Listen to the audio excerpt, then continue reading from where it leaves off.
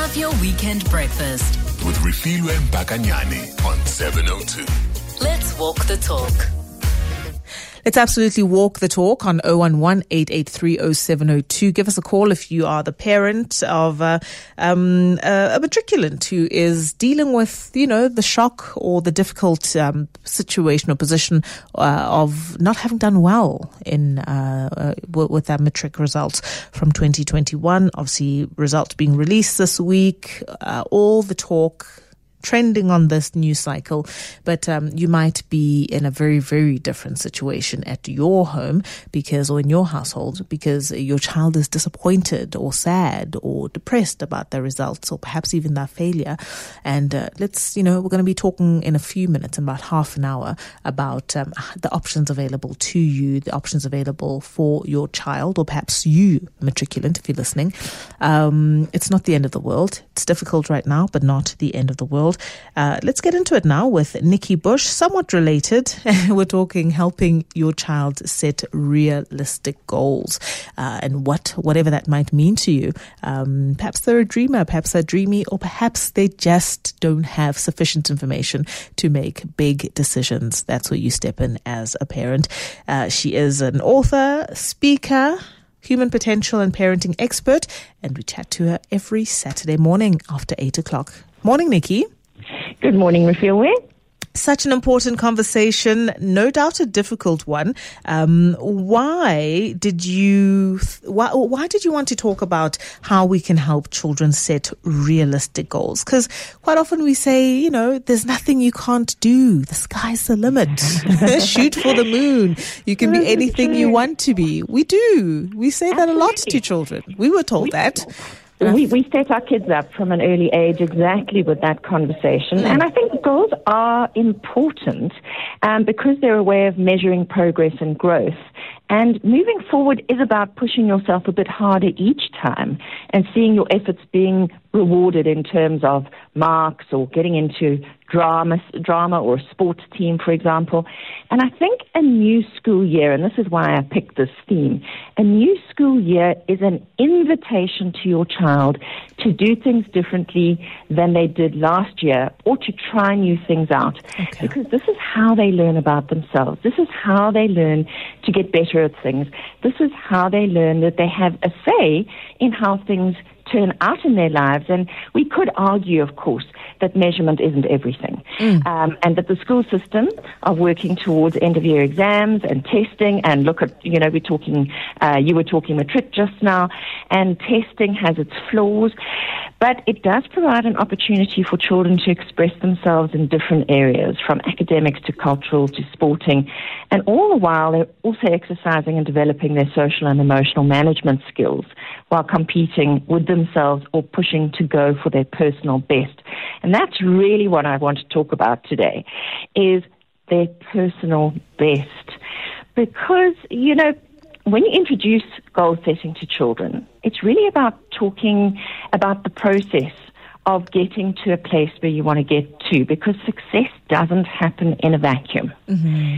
It does take focus and effort, and we've got to talk to our kids about what successful people do to achieve their dreams. So if whether you've got a 6-year-old or a 10-year-old or a 16-year-old, ask them who their hero is if you don't already know. Who do they look up to? And can you use that person to illustrate how people set goals and reach for them? Because if you look at, say, we're looking at the Australian Tennis Open at the moment, and there are some really young, good players there. Yeah. That didn't just happen. They set goals for themselves. They do the work to achieve their goals. Another important thing is that they regularly revisit their goals to see how they're doing. And once they've achieved a goal, they look back at the journey. They do self-reflection and recognize what they did to get there. And then they're able to apply the same formula again, the discipline, the commitment, the skills, to the next goal. Okay. And here's another one. They're also brave enough to try doing things differently, and that sometimes means failing. Yeah.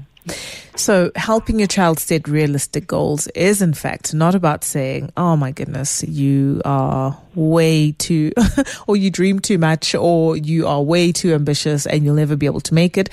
What it is, okay, This is your goal. This is what you want. How do we go about getting you there? So that's the realistic part of all of this. What's the plan? What are the incremental steps to help you get there? So you've highlighted the fact that it's important to talk to your kids about having goals.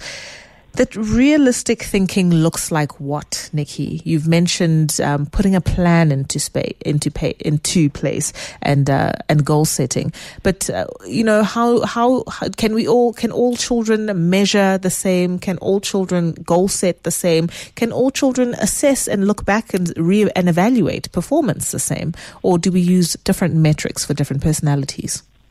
Yeah, there's definitely, you've got to take into account the kind of child you have. A little bit like I've said, when I talk about things like pocket money. You give, two children pocket money on a Saturday morning. One will go and blow all of it on the Saturday, and the other one will save it. Yeah. So you definitely have to take that into account.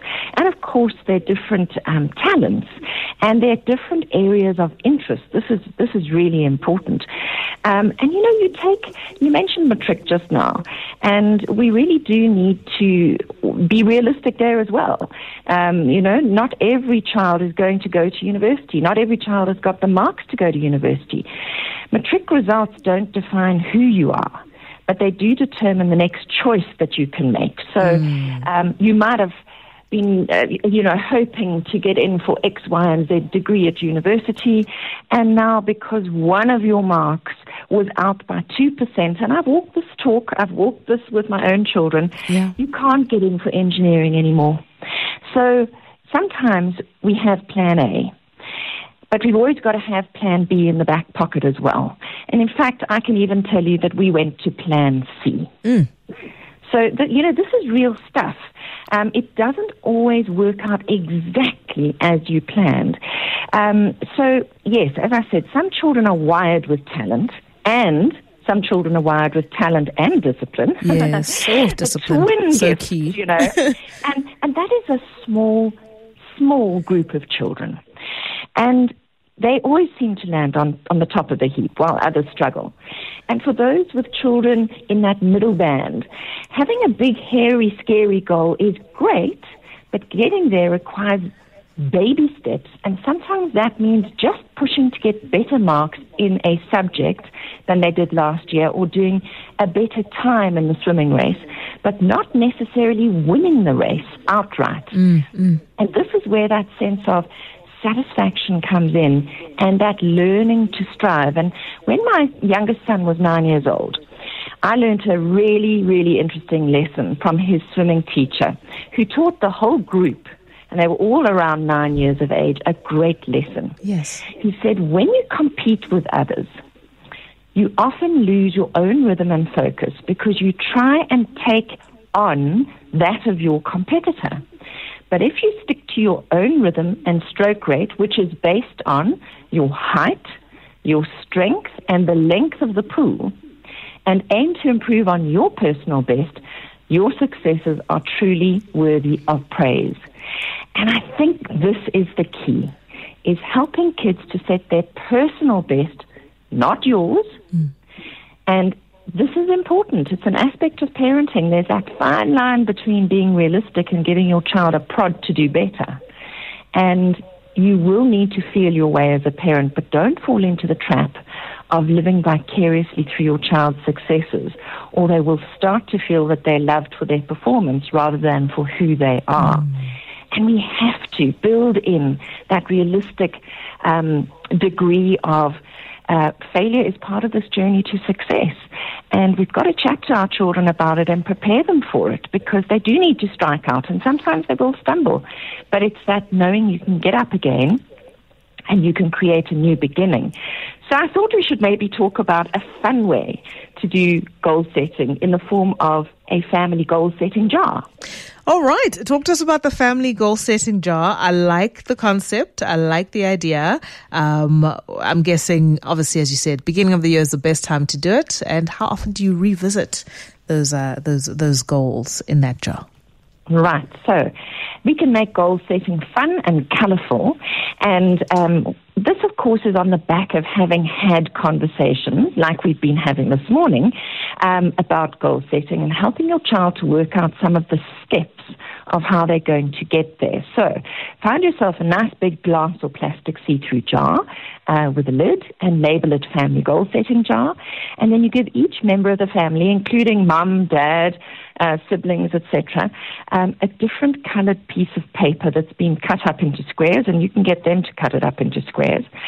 And they can write down one goal or wish per piece of paper.